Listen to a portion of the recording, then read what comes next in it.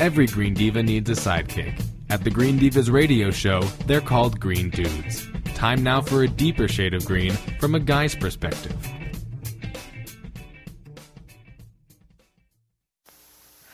Well, one of my favorite Green Dudes, not the least of which is he has a sexy French accent, Rolly Montpelier, the creator and did I say it? I did it. Did I do my fake French accent okay? Sure. That was not convincing. Sure. It was actually very good. Oh, good. I feel better. He's the creator and editor of boomerwarrior.org, and he's always got some really interesting insights into topics relating to the environment, global climate change, but usually with a really interesting kind of depth. And so today's topic I'm really interested in hearing about, and I think that I've been prone to this, but so many of us are, and that is sort of depression and, mental stress and strain from climate change and the news that's out there and the actual climate change. So, Rolly, tell me what you've stumbled upon in terms of some research. Well, yes, it's kind of an evolving or an emerging field. Not depression, of course, that's been around since the beginning of times, but certainly how climate change can, lead many people to have depressive episodes. And not just the, everyday street person, but the climatologists, research experts, the climate scientists. Right. Having to deal with, I guess, the results of their research and what they're finding out about our planet.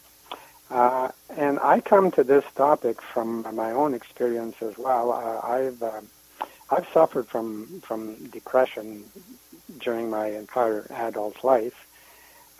And what I find interesting right now is that society is a lot more open to talking about this. Yeah. Both here in Canada where I live, but also in the United States. And that's the result of, a lot of athletes, I suppose, and celebrities, the Robin Williams situation, right. People just coming out and talking about it. And I think that's a great thing because, like I said, it's not an easy subject, but I think the conversation that we must have is very important. Absolutely. And about 20 years ago, I read this, The Road Less Traveled. Oh, boy, yeah. Yeah, written by Scott Peck, and I just happened to look at it last week as I was getting ready for this. And his book starts with these three words: life is difficult. And I thought, that's kind of true, isn't it? I got to stop you right there. I literally opened that book, read those three words, closed the book, and never read it because I just couldn't accept. Yeah. Now, that was a long time ago.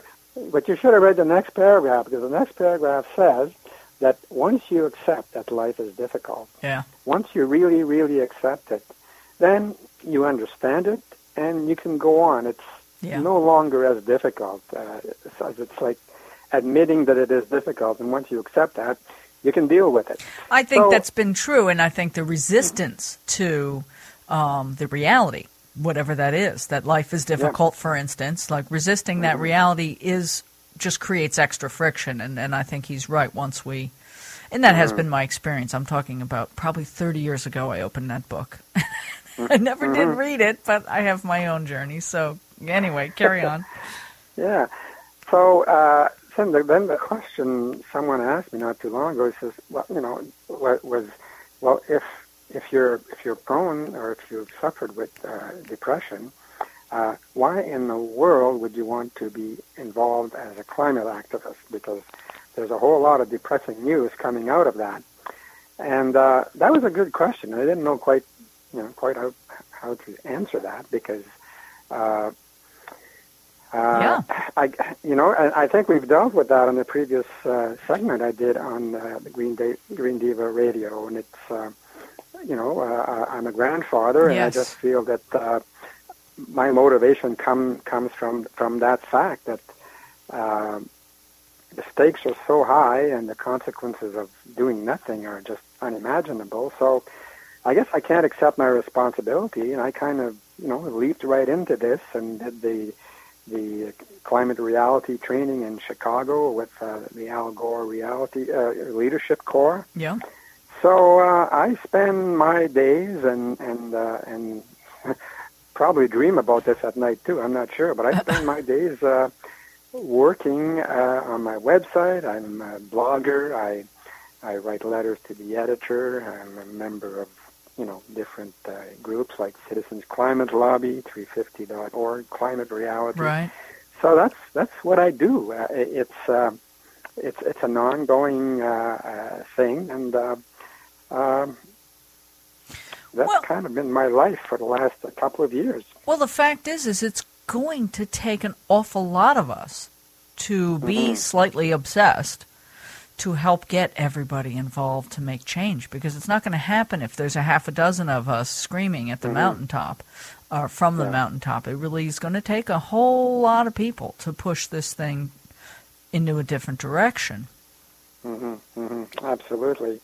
And for me, anyways, the antidote to depression is my activism. Yes. And but that said, I came across this article by Dar Jamal, and he's a Truth Out staff reporter. And he writes in his article about, and the title of the article is "Mourning Our Planet.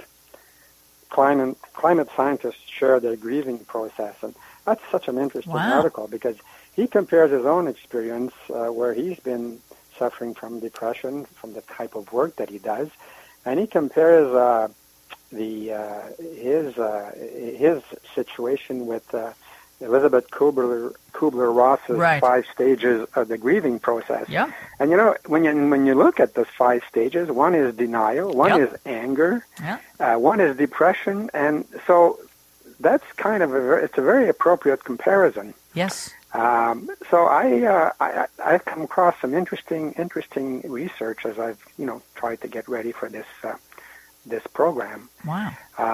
But he mentioned it, and I agree that this does not come, without emotional consequences, this kind of work. And for me, I can't think, and I've had a long career in, public service and public administration, and I cannot think of any work that I've done that has been more emotionally demanding than this kind of work. Yeah. It's very demanding. It's interesting, because I think that's part of why the Green Divas, part of our mission is to share news, but to always stay on the positive solutions side of this, because there is so much, oh my God, the polar bears are dying, the ice caps are melting, and it's all your fault. And our mission is to help make the news hearable, because sometimes you got to use a little sense of humor, even though some of it's pretty serious. But to try, our thing is to try to stay on the positive side. Like, here's a problem, and here are a handful of things you can do about it. We're not helpless and hopeless, because I just couldn't do that, and I appreciate this and are you familiar with the show Newsroom? It was a show on... Yes, I love that show. It's like one of my favorite shows ever. I love that guy. But, did you see the episode where they had I don't know if he was the undersecretary of the Department of EPA, I don't remember, and he flips out on the show because there's such horrifying news. He just kind of breaks down and says it's over. Like, that's it. There's no turning back.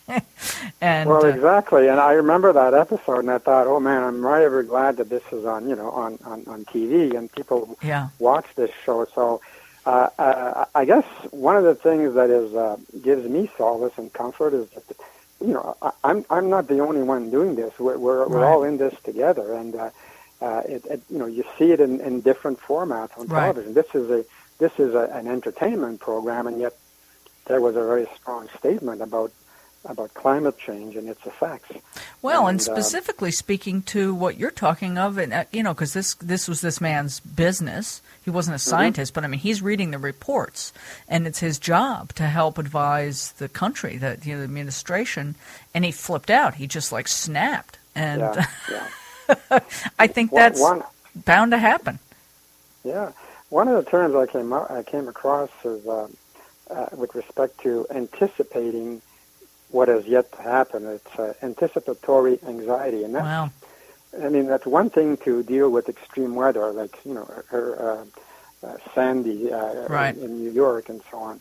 But it's just not knowing what's going to happen next and what's likely to happen in the future, and that kind of anxiety is, and I think you mentioned before we came on the air about someone who has deep concerns for the future of his children, and millions of us have concerns for the future of our children and grandchildren, and that's anticipatory anxiety, and it must be dealt with.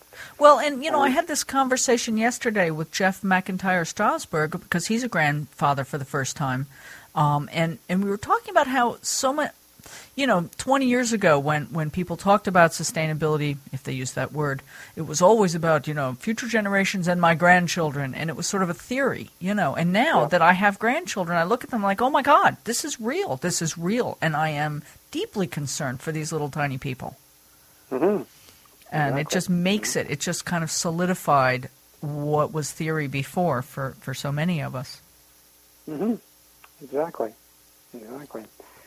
So I've one of the things that I did come across, though, is some research done by a psychiatrist. Her name is Lise Van Susteren, and she was the co-author of a report that, and the report was, I think, not sanctioned, but sponsored by the National Wildlife Federation. Uh-huh. And in this particular report, there's an estimate of there's an estimate of about 200 million Americans exposed to psychological distress from climate-related events. So that's a very huge number. Wow. And so that must also be, speaking of like Sandy, for instance, we got hit very hard by Sandy. We had 2 cars destroyed, and I mean there was a lot of stress. Yeah, of course it is. So, I mean, this is a reality, but she doesn't leave in her report, she doesn't leave it, just on the negative side. She has come up with some real, do's and don'ts, I guess, good. Climate trauma survival tips. And, I mean, I look at those and I intuitively, I kind of knew about these because, they're very familiar. Right. One of them. Have I got time to share a few of these? Oh, yeah, absolutely. We do? Okay. Yes, please.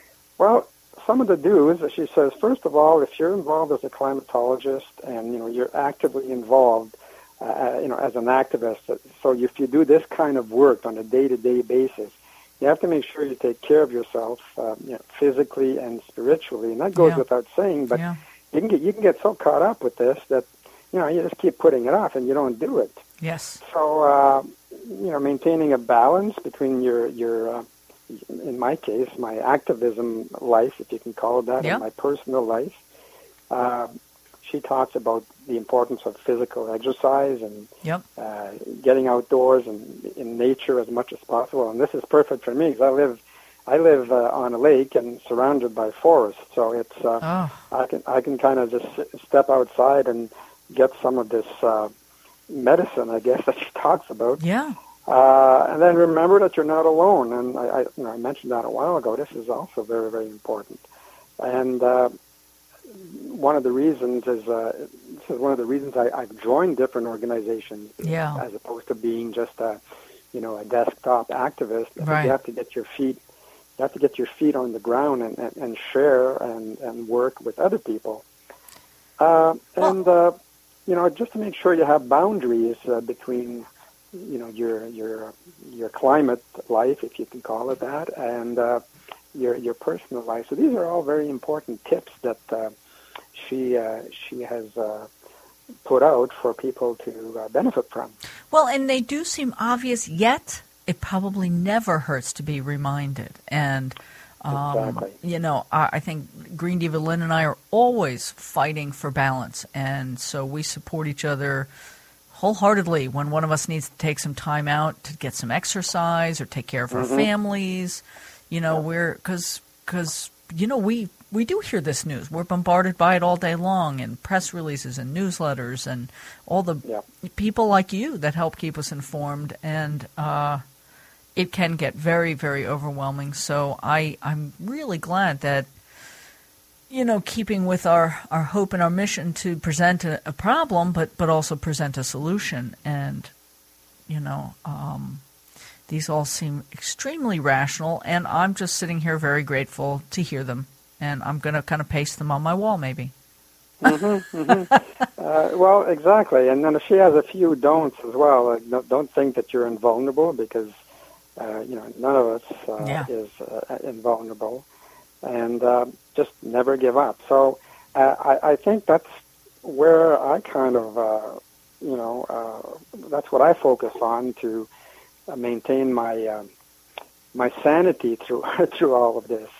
And I must say, I mentioned at the beginning of the interview that I've suffered from depression, but I must say that just on a very encouraging note, that one can live with this disease with proper support, with proper treatment.